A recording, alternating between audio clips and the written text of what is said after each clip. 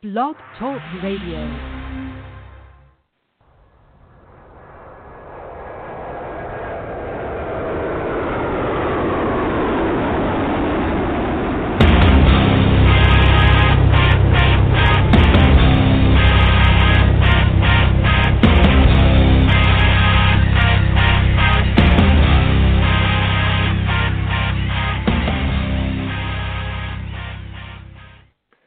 Happy Friday, everybody. Welcome to the Michael Cutler Hour. I am your host, Michael Cutler. It is April the 27th, 2018.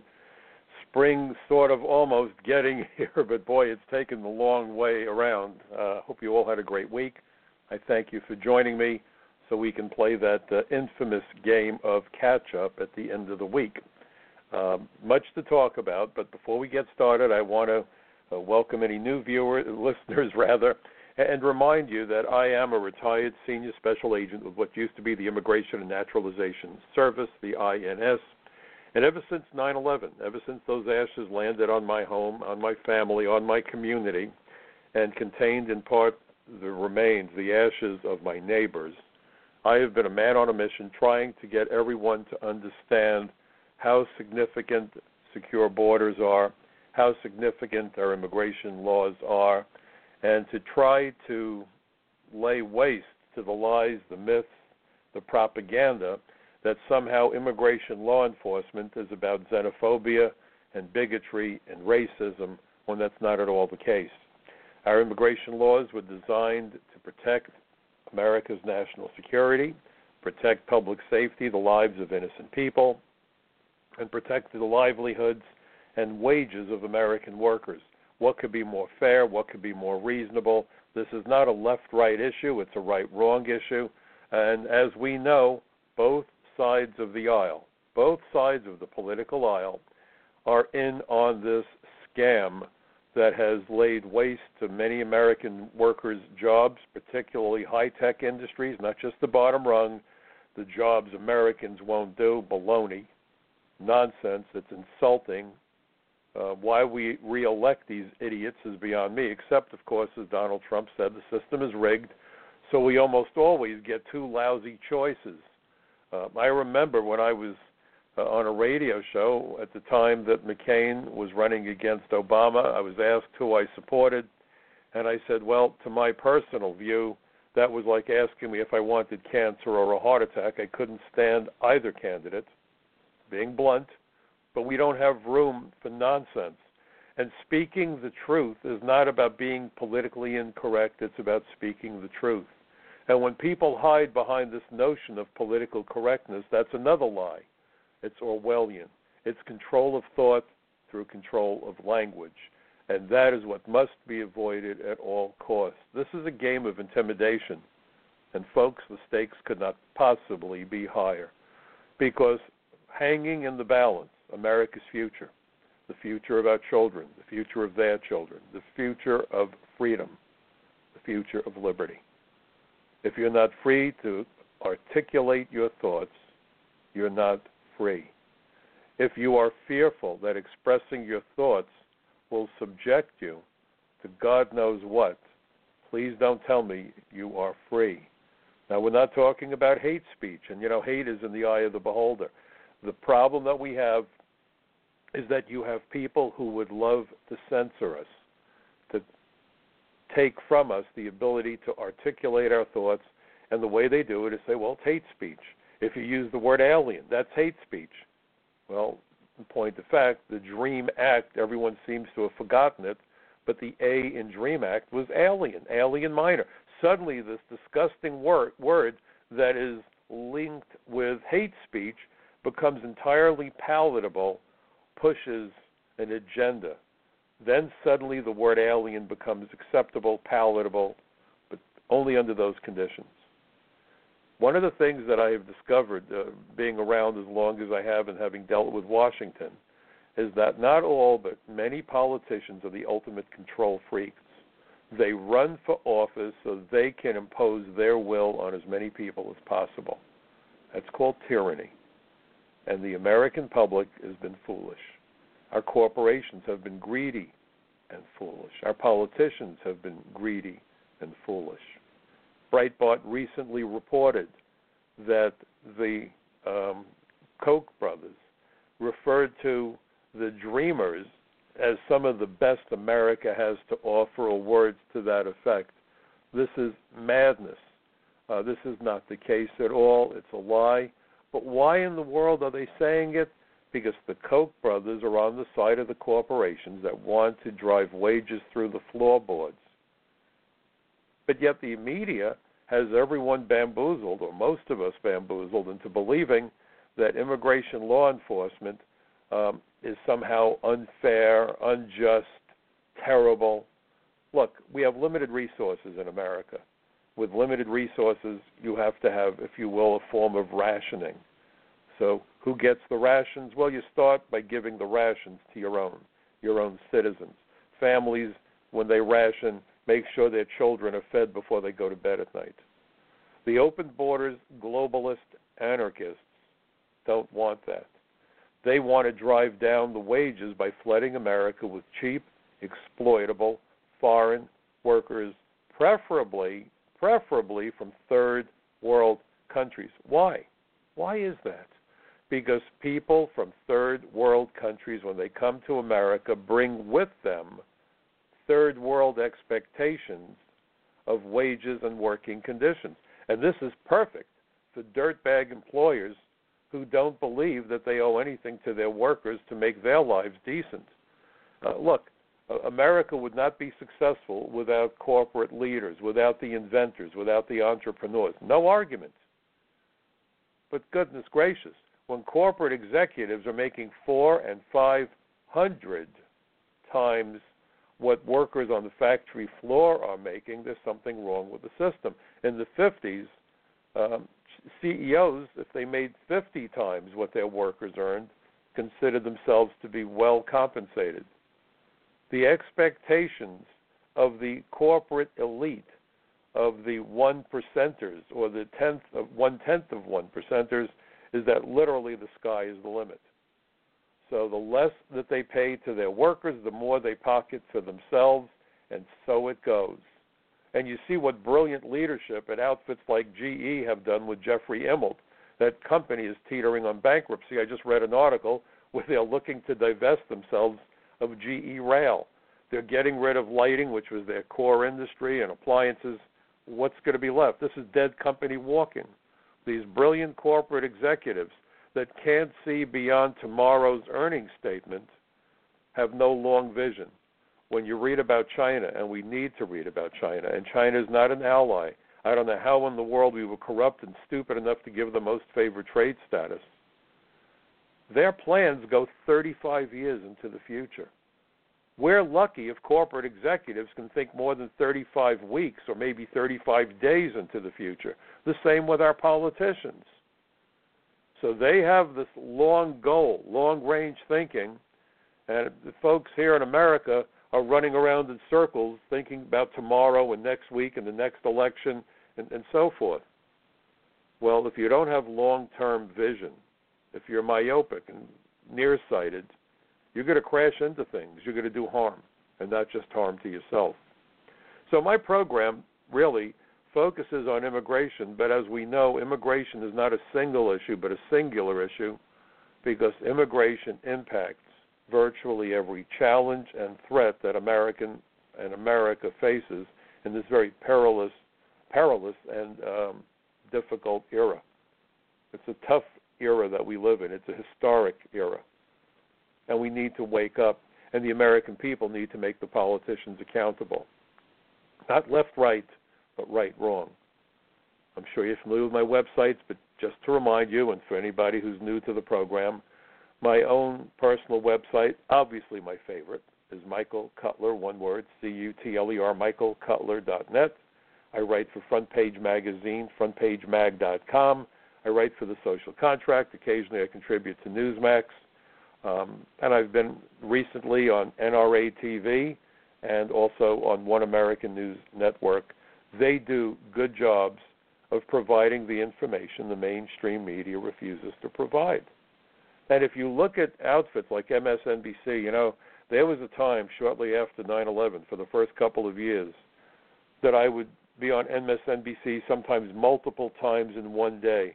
I was averaging 15 interviews on various television programs each and every month. MSNBC, CNN, Fox, ABC. Everybody wanted to know what was going on. What do we do to prevent 9/11 again? And several years down the road, suddenly the globalists took hold. And all those networks, the exception occasionally Fox News, and Fox, to their credit, does bring on ICE officials and so forth. Tom Homan, the deputy director for ICE, Immigration and Customs Enforcement. But if you look at CNN, if you can look at CNN, goodness, or MSNBC or ABC, when was the last time you saw a true subject matter expert come on to discuss immigration? That's the issue. When there's a new satellite being launched or there's a new discovery about cancer, they bring in the scientists, they bring in the former astronauts. If there's an issue about military, there's no shortage of former generals, commandos, Navy SEALs, you name it, there they are.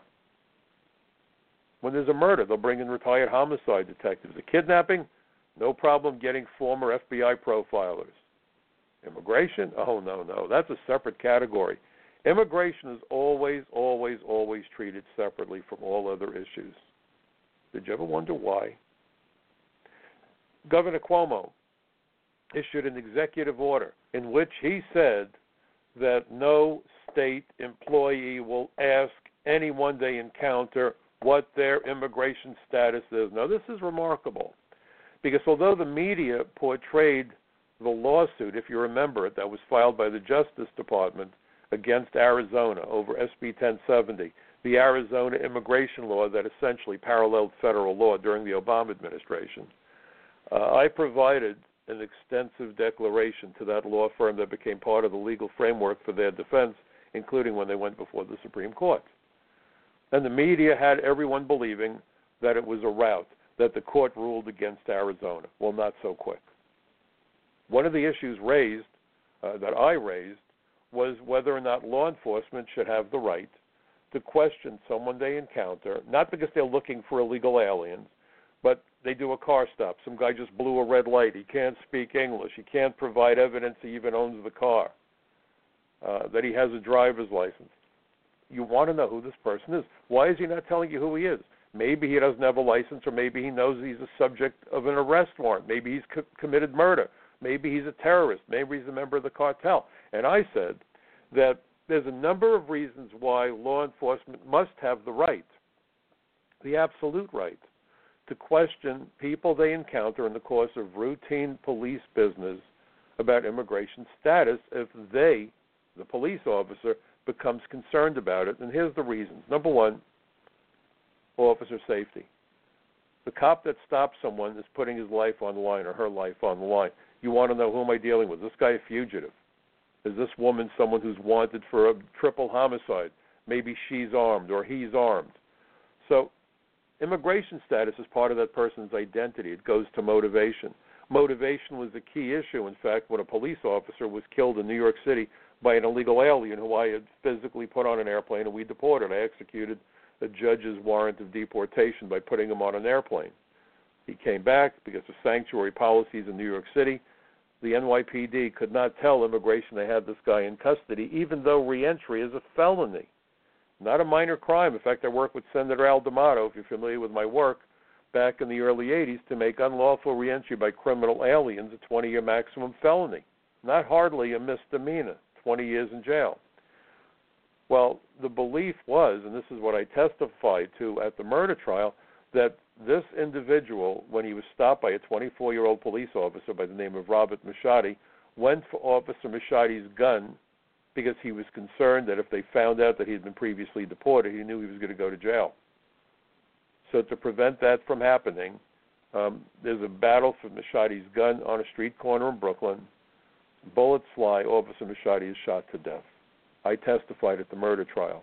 His wife was pregnant. He never got to see his daughter by a wacky accident, by coincidence, whatever you want to call it, 20 years later. I was in a supermarket. It started to snow. I zipped into an open line that just opened up to get through the process quickly and go home before the streets turned to a sheet of ice here in New York. The young lady was wearing a miniature New York City police badge, a courtesy badge. I asked her about it. It turned out she was Officer Mashadi's daughter. So the issue of that individual becoming panicked because he knew that if his identity and immigration status was discovered, that he could go to jail for years, became part of the case. So that officer has every right to know who did he just stop. He's thrown his hook into a very deep ocean. Now the question is, what fish did he catch? The other issue, of course, is community safety. Maybe the guy's a fugitive. If he flees, he's going to put people in that community at risk. And then you have your sworn obligation. You took an oath to uphold the laws. The laws aren't a menu. You're not asked, well, pick what you like. This isn't a restaurant. Well, I'll have soup, but I'm not feeling like salad today. No. It doesn't work that way. You either sign on, and with clarity of understanding, you either agree you're going to enforce all the laws or find a different way to earn a living. It's just that simple. You don't have an option to pick and choose the laws you want to enforce. You either agree that you will enforce those laws or you won't. Period. It's a yes or no. It's a binary question. The Supreme Court upheld that section. They said, they maintained, that police officers have the right to question an individual they stop, not because they're looking for an illegal alien, but because that person came to interact with them for another reason. But once that issue is there, then the police officer has the right to challenge that person as to his or her immigration status. It's part of who they are. You have Governor Cuomo saying to police, don't you dare ask about who they are. He's endangering state employees, if they're law enforcement. He's possibly aiding and abetting illegal aliens and fugitives. He's undermining national security. And, it's remarkable because what we always hear from the politicians, they're violating the law. It's unconstitutional. So let's go to this notion of Governor Cuomo and whether it's constitutional or unconstitutional to enforce immigration laws. Article 4, Section 4 of the United States Constitution says the following. The United States shall guarantee to every state in this union a republican form of government and shall protect each of them against invasion and on application of the legislature or of the executive when the legislature cannot be convened against domestic violence. That's the Constitution, folks. We have millions upon millions of people in this country who were not invited in. They came across our borders, whether it was the Mexican border, the Canadian border, our 95,000 miles of coastline, or they came through an airport and refused to either obey the terms of their admission if they were lawfully admitted, or came in without inspection by trespassing by running the border, or coming in covertly along the coastline. I don't know about you, but I call that an invasion, especially when you look at the large numbers. And in fact, if you look at the dictionary definition of invasion, here's some interesting definitions. An instance of invading a country or region with an armed force. Well, if you look at MS-13 and the terrorists, you could make a case, couldn't you? But here, think of this one. An incursion by a large number of people or things into a place or sphere of activity, stadium guards prepared for another invasion of fans, or an unwelcome intrusion into another's domain. Okay? I would submit that when people run our borders, they are invading, they are infiltrating, they pose a threat. The 9/11 Commission made it perfectly clear that immigration, law enforcement, that border security is national security. Think about that. So you have the governor of the state that got hammered the worst on 9/11 making light of our immigration laws. So let me read to you a statement that appears, this is in the very first paragraph of the 9/11 Commission staff report on terrorist travel. This is the first paragraph of the preface. These are the first words you see after they explain who wrote it and so on and so forth. This is the beginning of the preface. It is perhaps obvious to state that terrorists cannot plan and carry out attacks in the United States if they are unable to enter the country. Yet prior to September 11, while there were efforts to enhance border security, no agency of the U.S. government thought of border security as a tool in the counterterrorism arsenal. Indeed, even after 19 hijackers demonstrated the relative ease of obtaining a U.S. visa and gaining admission into the United States, border security still is not considered a cornerstone of national security policy. We believe, for reasons that we discuss in the following pages, that it must be made one. Think about that. Think about that statement. This is the 9/11 Commission. These were the attorneys and federal agents who worked with the 9/11 Commission trying to figure out how in the world they were able to enter the United States and go about their deadly preparations so that they could attack us. How in the world do you ignore that? And this isn't just about people running the Mexican border. That's the other nonsense that we keep hearing about. And the 9/11 Commission and the staff even talked about something known as interior enforcement. With all the talk about the Mexican border, everyone's forgetting something else, and that's the enforcement of the immigration laws from within the interior of the United States. So let me read to you something that appears in that same report. I believe it's around page 59. Thus, abuse of the immigration system and a lack of interior immigration enforcement were unwittingly working together to support terrorist activity. Pardon me, it would remain largely unknown since no agency of the U.S. government analyzed terrorist travel patterns until after 9/11. This lack of attention meant that critical opportunities to disrupt terrorist travel and therefore deadly terrorist operations were missed. You have a governor, and I don't care what state you're from, but it's ironic, New York State, ignoring what the 9/11 Commission said about interior enforcement, obstructing people who work for him and telling them, don't you dare question anyone's status to be here. I can't get that image out of my head of Cuomo standing at the podium, thumping the podium and saying, I'm undocumented, arrest me. A little thug. Arrest me. Hotshot. It was almost like a cartoon character out of a pretty pathetic movie. I'm the governor, I'm an undocumented. The term undocumented isn't political correctness, folks. It's Orwellian. And you know, it's just so remarkable because Chuck Schumer, one of the 8 gangsters, Gang of 8, that put up this nonsense, comprehensive reform. And by the way, this is both sides of the aisle doing this to us. Don't for a moment think, oh, it's the Democrats. You know, when they see comments to my articles sometimes, oh, it's the Democrats, the Democrats, the Democrats. The Republicans aren't winners either. Okay, Reagan gave us the first amnesty, and I don't buy that statement. Well, he said it was a big mistake. I've yet to see it in writing anywhere. And why then did he also include a confidentiality provision that nobody knows about except those of us who worked at the old INS, the Immigration and Naturalization Service, where if I shared amnesty material with any other agency, I would have been committing a 5-year felony. That includes the FBI, homicide detectives. Didn't matter. If they came to me and said, I need to see this guy's file, if I showed them the amnesty provision, I was committing a 5-year felony. Eventually, they loosened it up a little and said, all right, get a court order. Yeah, but there's a guy with an atom bomb. What do we do? Well, I don't know. I don't know what to do. I'm not going to commit a 5-year felony. I don't want to go to jail, and I certainly don't want to lose my job and my pension. Who put us in that position? Ronald Reagan.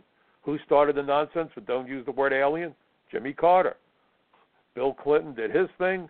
George W. Bush created DHS, and if you read what John Hostetler had to say, and John at the time was chairman of the House Immigration Subcommittee, a conservative, he was furious at Bush. He made the point that the way that they put the Department of Homeland Security together, instead of emphasizing immigration law enforcement, which was determined by the 9/11 Commission to be the number one most important factor in the attacks, the ability of terrorists to enter the country and hide in plain sight, or in the language of the Commission, embed themselves, Chairman Hostetler looked at the situation and said the laws that should have been most heavily enforced and reinforced, if you will, the immigration laws, were hammered. They took the agency, broke it into multiple components, and put people in charge who had no background and no inclination to enforce the immigration laws. And Hostetler's unfortunate but accurate, courageous conclusion was that the way DHS was put together violated the whole point to the Homeland Security Act, the enabling legislation, and as a consequence, our borders could not be made secure and the immigration laws could not be enforced. And that was the obvious goal. And then, of course, we get to Barack Obama, and just saying his name, I think, tells the whole story. Think about DACA, and we'll get to that momentarily. So both parties have done this, and yet people write, oh, those Republicans, the Democrats, or this, or that. Folks, both parties have the same goal. And when they fight about immigration, unlike other issues, it's like the old wrestlers I watched as a kid. You know, they were spraying ketchup on each other, but I was convinced they were bleeding to death. It's for show. It's for show. That's why the Republicans wouldn't vote for the border wall. You see, it's for show. The goal is keep the flood of illegals coming. Keep those H-1B visas coming. You have conservatives. I'm running for Congress. We're not going to have any sanctuary in my town. I was looking at this one woman's website. She's running in California, I believe. No sanctuary anymore. Well, we do need lots and lots and lots more H-1B visas until, of course, the schools produce the engineers we need. Folks, there really isn't that kind of a shortage. Think of how many computer programmers have been fired, how many technicians have been fired, how many engineers have been fired. And adding insult to injury, they're told, well, we'll give you a very nice severance package, but first train your foreign replacement. What shortage? If you're firing people, please don't tell me you have a shortage. It's something no one thinks about, and I want you to think about this. How frequently are we told that American kids just don't cut it? If you look at the reading scores, the math scores, the science scores, you know, we place, 28th in the world or something, behind Latvia, or God knows where. I'm not trying to pick on Latvia, but you know the point. Do you believe it? I don't. I'll tell you what's going on. No one thinks about this. We have millions upon millions upon millions of foreign students in the United States, or kids born to illegal aliens. Maybe they were born here, but they're not speaking English at home. The Center for Immigration Studies did a study about a year or two ago that found that something on the order of 1 in 5 American families don't speak English at home. If you're a child in 1 in 5 American families where you go home and you speak something other than English, how prepared are you as that student to take a math, a reading, or a science test? That massive infusion of non-English speaking students has trashed the cumulative average of our kids in school. We have brilliant kids in school. I'm proud of my own children. One is an engineer, one's about to be an engineer, another has his master's degree, works with learning disabled children. My daughter is back in school getting her degree in English. Great education. Municipal schools, by the way. Municipal schools. I'm all for giving kids a free college education. And for those folks who get upset about it, too bad. I'm an American, my opinion. We have kids living in poverty. You have American families that have fallen from middle class to poverty through no fault of their own. If you want to get those kids into positions where they can be successful, they need to go to college. But let them maintain a grade average and let them take courses that are meaningful, not remedial basket weaving. That's what you do if you really think you have a shortage of engineers. But that's not what you're hearing. That's what you say to excuse it. You know, oh, as soon as we have enough Americans, then we'll stop. No, they won't. Because the point of bringing in H-1B visa holders from India is they will work for a third the wage of an American, and they will expect no fringe benefits. What a deal. What a deal. We're flooding American colleges with foreign students. India leads the parade. China comes in number 2 with 152,000 STEM students. China's our adversary. They're building their military up, and every time I read a DOJ, Department of Justice, press release about Chinese, what am I reading? That they committed industrial espionage. They're very smart. They don't commit espionage usually against the military because then you go to jail for life possibly. But if you steal the secret from a company that's preparing the technology for the military, that's industrial espionage. You get a, relatively speaking, slap on the wrist, 5 years in jail, and away you go. And we're educating our adversaries. China, Iran, and Russia most frequently hack American computers, private computers, corporate computers, law enforcement computers, government computers. So what are we doing? We're educating Chinese computer programmers. Brilliant. Brilliant. I believe it was Lenin who said the capitalists will sell you the rope with which you will hang them. We're having a fire sale on rope.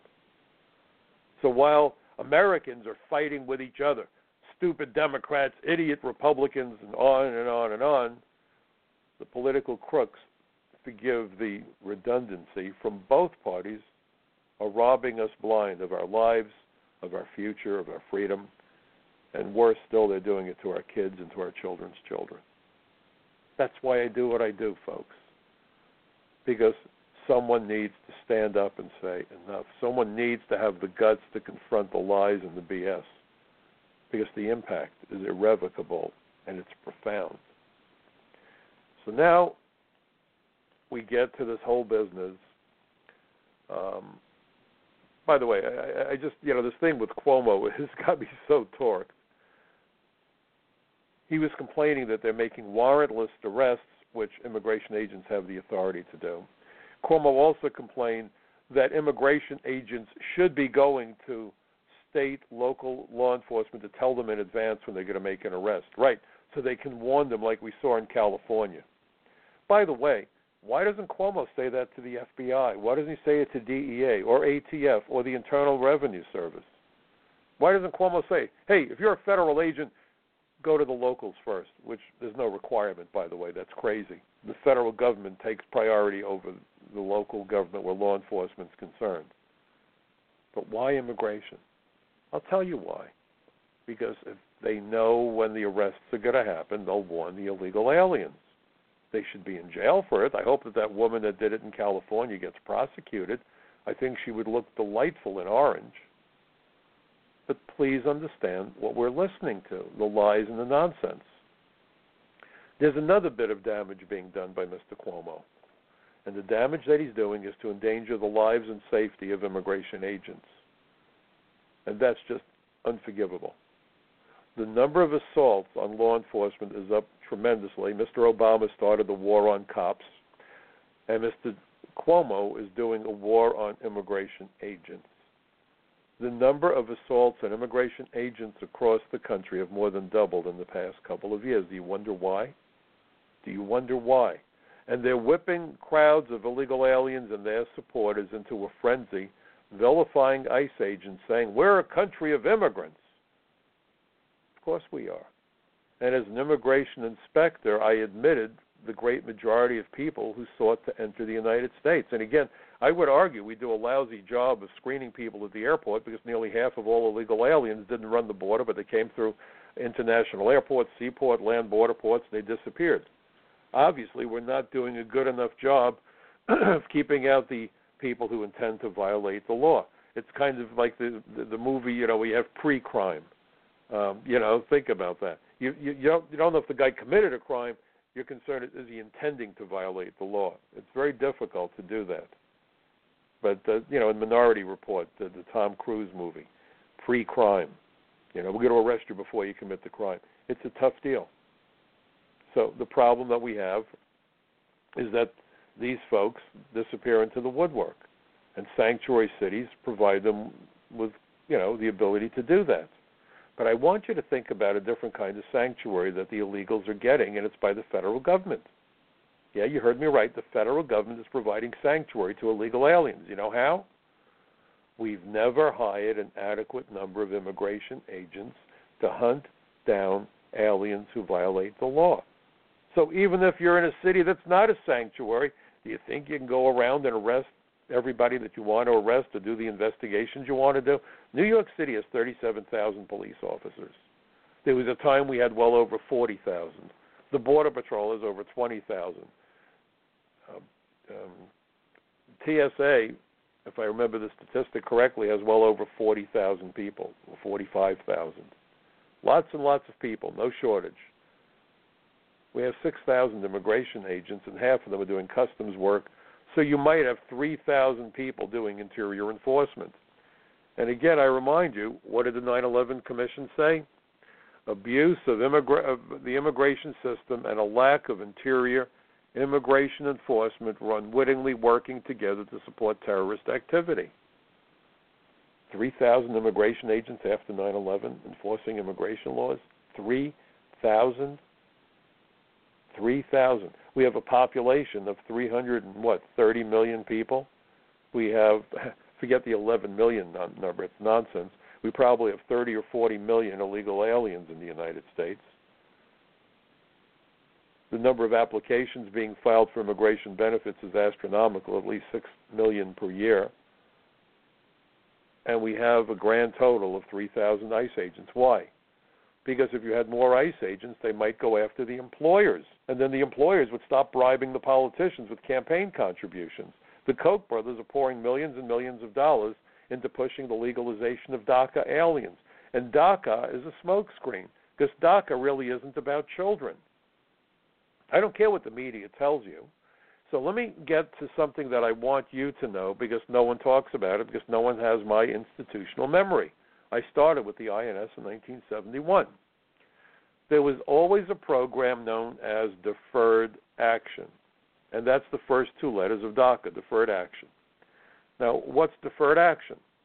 Well, we've always been very humanitarian in our approach, not only to our own citizens, but to foreigners who came to the United States. So let's say, for argument's sake, that a family comes to the United States from Colombia, from New Zealand, from Japan. I don't care where. Pick a country. Our immigration laws aren't focused on Mexico. Only the politicians and liars keep talking about Mexico as though it was the be-all and end-all. Mexico creates a serious problem. That border must be secured, and from everything I've heard, I believe a wall is the best way to do it, at least along many of the stretches of that dangerous border. And I've been down to that border, and it's a hell of a place you don't want to be. But there's all these other components to what we're dealing with. So let's say you have a family comes to the United States, they're visiting with relatives, and their grandmother has a heart attack. Or they come to the United States, and one of their kids gets hit by a bus, and now he's in a coma lying in a hospital somewhere. And their visa runs out next week. Do you really think we're going to tell the family that's worried about their grandmother who just had a heart attack, oh, you got to go home, you can't stay? Or tell the parents, leave your kid in the hospital, but get out of here? No, better yet, take the kid with you. This is America, folks. We're better than that. Much, much better than that. So what you do is the family comes into immigration. They bring with them a letter from the physician that's taking care of the sick relative, and then an agent might go out, and I've done this work. Again, the people on TV don't want Mike Cutler on because I actually did the work and I know how it works. This campaign of disinformation, my goodness, the last thing they want is somebody who did the job and knows how it works. So you might go out and interview the physician, and the physician says, yes, the child is in really bad shape, it's touch and go. You know, we don't know if he's ever coming out of a coma. Certainly for the next 6 months, I can't imagine if he survives that he'll be much better. He's not going anywhere, and if he does come out of the coma, he's going to need physical therapy. Okay. You go back to the office, you write up your report, and the family might even be able to get permission to work in the United States because very few people are able to go without earning a paycheck for a lengthy period of time. So you turn around, you say, okay, you can work. But it's contingent upon when the family situation resolves itself one way or the other. Hopefully the child recovers. Hopefully the grandmother gets past the heart attack. And then when everything is okay, they leave the United States, and everybody's happy because we were humanitarian and compassionate, and the family at least didn't have to deal with immigration. And that's the kind of thing that makes me proud. That's what you expect the United States of America to do in that kind of an extreme situation. So Mr. Obama took this program of compassion and turned it into a political tool. And so he said, we're going to just drop a net over millions of people, potentially, and all they have to do is claim that they came before their 31st birthday. Now, that's the word you don't hear. Automatically on TV, what do they say? Well, these are kids. They came as kids. They came as kids. They came as children. We don't know. There's no capacity to interview them. Forget about doing a field investigation. How in the world do you figure out how long an illegal alien has been here if that person ran the border? They entered without inspection. They didn't enter undocumented. Nobody saw them. They didn't leave a record. And the adjudicator has a limited amount of time. They maybe want them to handle 12 cases a day, 15 cases a day. A denial takes days to write. You have to get evidence. You have to have an investigator provide you with a report.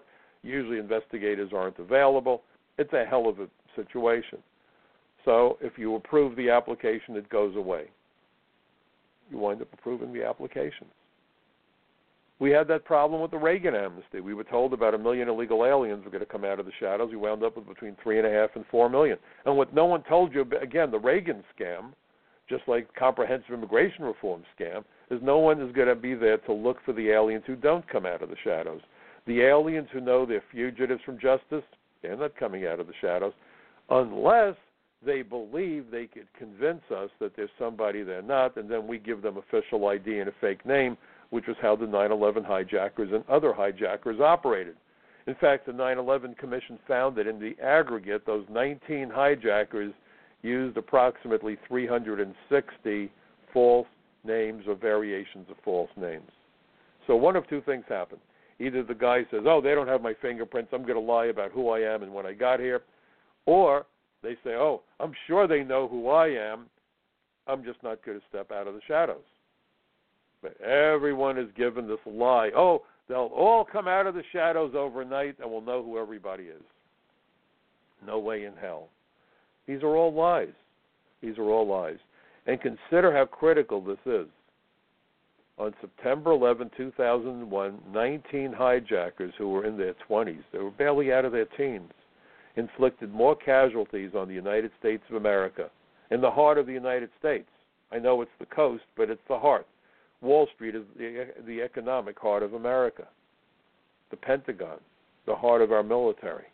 And, of course, Pennsylvania, but God knows where that plane was headed, perhaps the Capitol, perhaps the White House. But those 19 men caused us more casualties on 9/11 than did the entire Japanese fleet cause us on December 7th, 1941.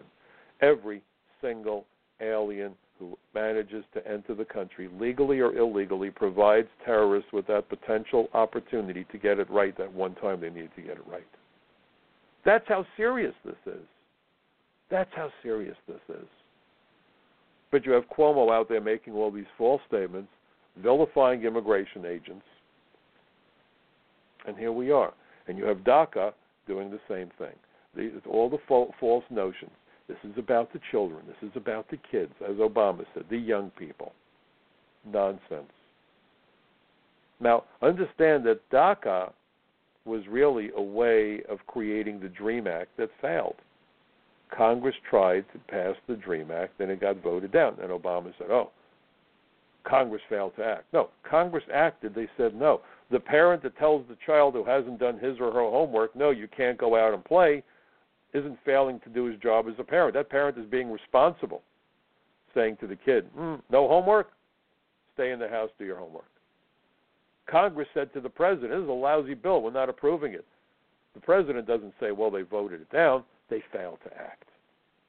Lie after lie after lie. And do you know how many people have hit me with that lie? Well, if Congress had acted, if Congress had voted for bad legislation. Understand the way the game is being played, folks. This is a serious game with serious consequences. And then you have people saying, well, why in the world is ICE arresting these people? They have no criminal convictions. So let's understand something. When I started to work for the INS back in 1971, I was an immigration inspector, In 1975, I became what was then called a criminal investigator. Today they use the title special agent, same job description. And so here's the deal. Most of the arrests that I made back when I first started, most of us did this, were administrative arrests because the big concern was that we had aliens taking the jobs of Americans. So of course they had no criminal history. What were they doing wrong? Working and sending money out of the economy and displacing American workers. So that was a good enough reason to say, you're under arrest, you're coming with me. If a person was a tourist and entered the United States legally and took a job illegally, we arrested them. I remember one case, some guy came into the United States and he got a job in a gas station, and we're looking for him, and there's a car that's being worked on, and some guy coated in grease on one of those crawlers, a board with the little wheels on it, rolls out from under the car. He's wearing coveralls, a jumpsuit, and his name is on it, and it's the name of the guy I'm looking for. And I look at him, I said, what's your name? And he tells me his name, and I said, I'm immigration. And the first thing the guy said to me is, I'm not working here. So, think how funny that image is. The guy is covered in grease, head to foot. His hands are crusted with grease. He's wearing this greasy outfit. His name is on it, and he says to me, I'm not working here. I said, what were you doing, looking for a contact lens under the car? Because if you were working here, that was enough. You were stealing a job. And today all we hear is, oh, they're not going after these people because they're criminals. This is terrible. No, it's not terrible. If you lost your job and you couldn't support yourself or your family, would it be okay with you? That's the problem, folks. We've lost sight of a big part of this. The Labor Department used to run immigration. Why? Because that's how America built the middle class. And now you have the 1%ers trying to create an oligarchy, a fact that, in fact, was reported upon by an economist professor, I believe, from Princeton, who said that America is no longer a republic, but it is an oligarchy. How do you turn a republic into an oligarchy? You destroy the middle class. If you read 1984, the group of people that came under the greatest surveillance was the middle class, because they had the intellect and the education and the understanding, but they were poor.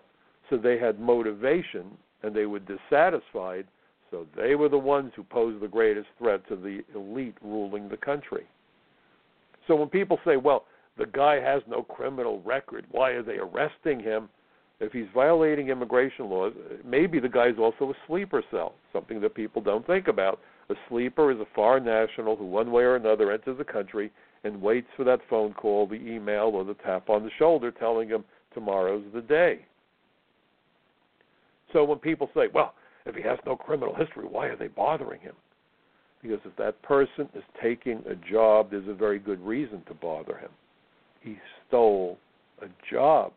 And to someone who's desperate for a job, if you've ever gone on job interviews and you had bills to pay and no money coming in, how desperate were you for that job? How would you feel if you found that you had lost your job because someone from another country got you a job, because that person would accept wages that no sane American or lawful immigrant would accept?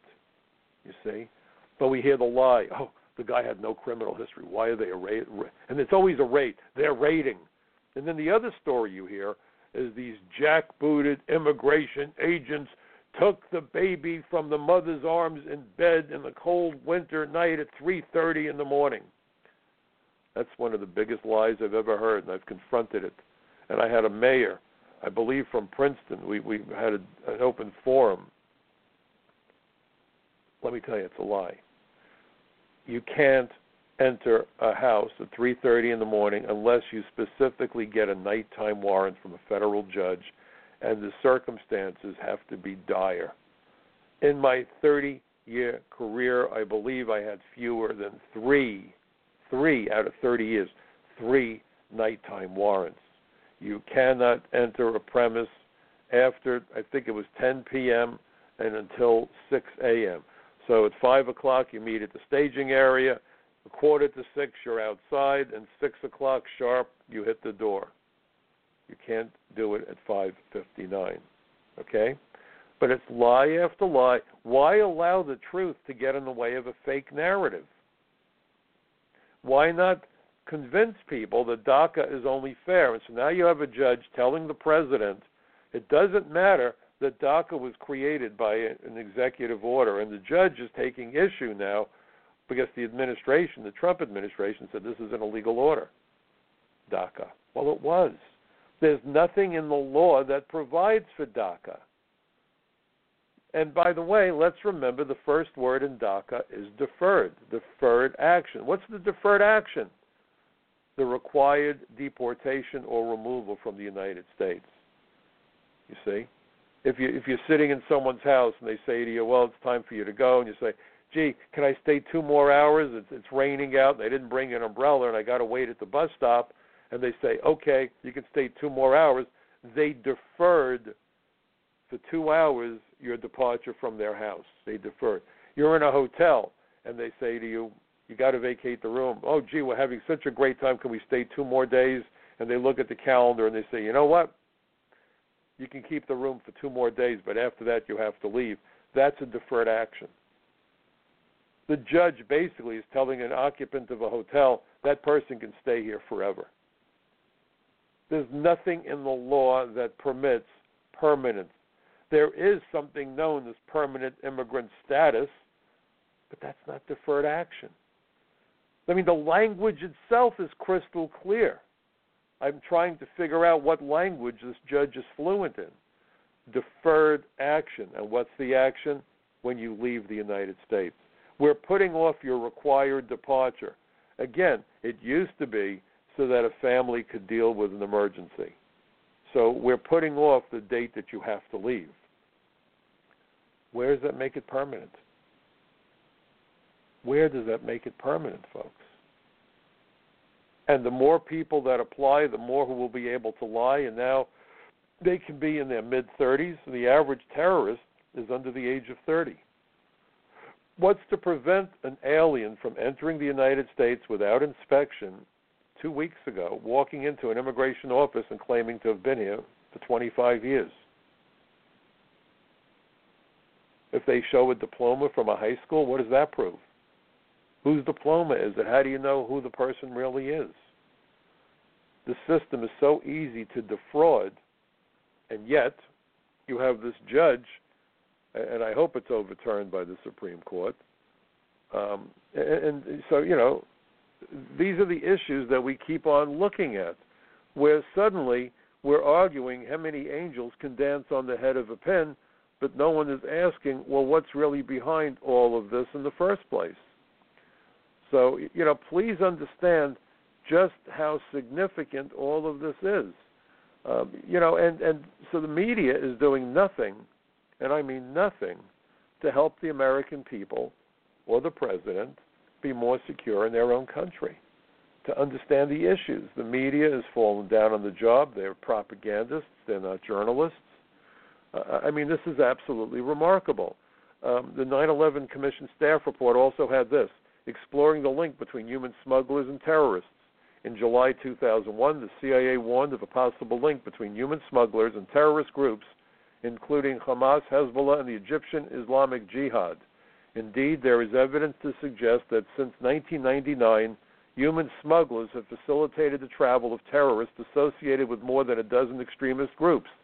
With their global reach and connections to fraudulent document vendors and corrupt government officials, human smugglers clearly have the credentials necessary to aid terrorist travel. If you look at another statement, again, same report. Once terrorists had entered the United States, their next challenge was to find a way to remain here. Their primary method, check this out, folks, their primary method was immigration fraud. For example, Yusuf and Ajaj concocted bogus political asylum stories when they arrived in the United States. Mahmoud Abu Alima, involved in both the World Trade Center and landmark plots, received temporary residence under the Seasonal Agriculture Worker Program after falsely claiming that he picked beans in Florida. Mohammed Salome, who rented the truck used in the bombing, overstayed his tourist visa. Now think about this.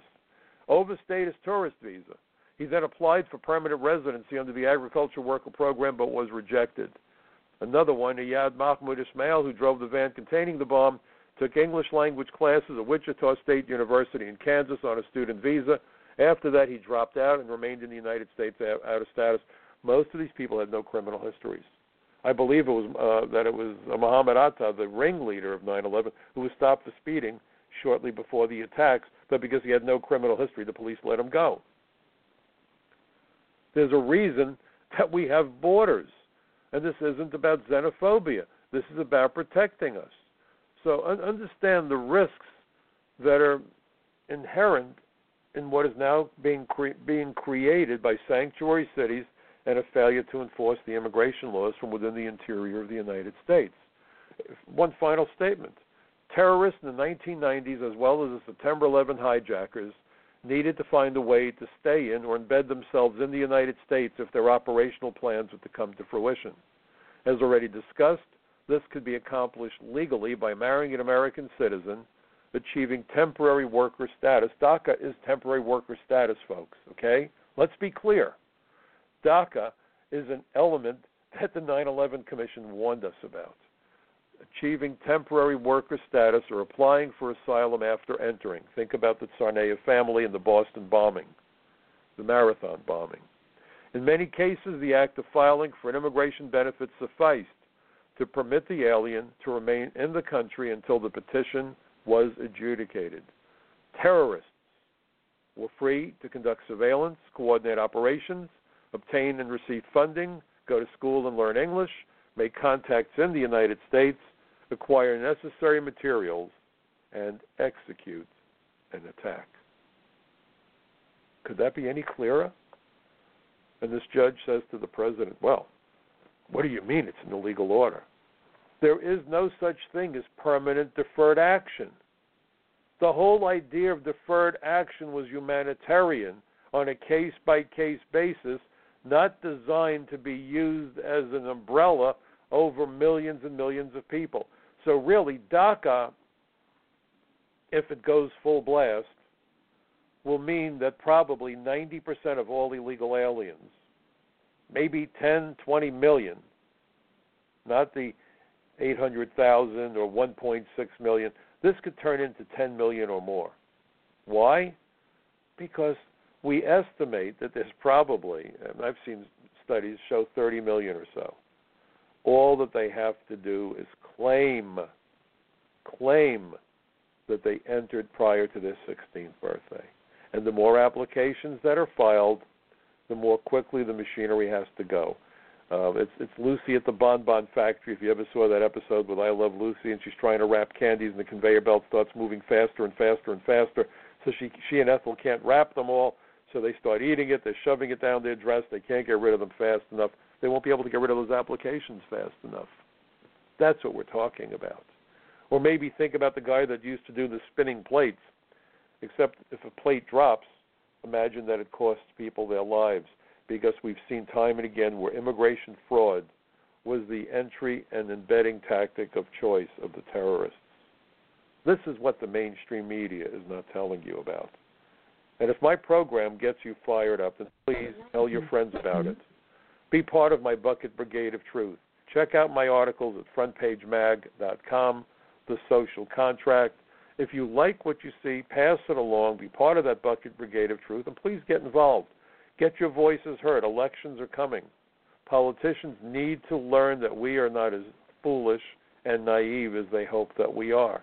And this is something that all of us must do. The stakes are far too high. Please get involved. I always like to make the point that democracy is not a spectator sport. I know that people argue and say it's a republic, but you understand the point I'm making. I'm counting on you to get involved. Please help out. I look forward to seeing you again next week, right here at the same time, same place, the Michael Cutler Hour. But meanwhile, I wish all of you a wonderful weekend. Go out there, have a great time. But please, folks, do get involved and do make certain to get your voice heard. Celebrate that First Amendment. See you next week.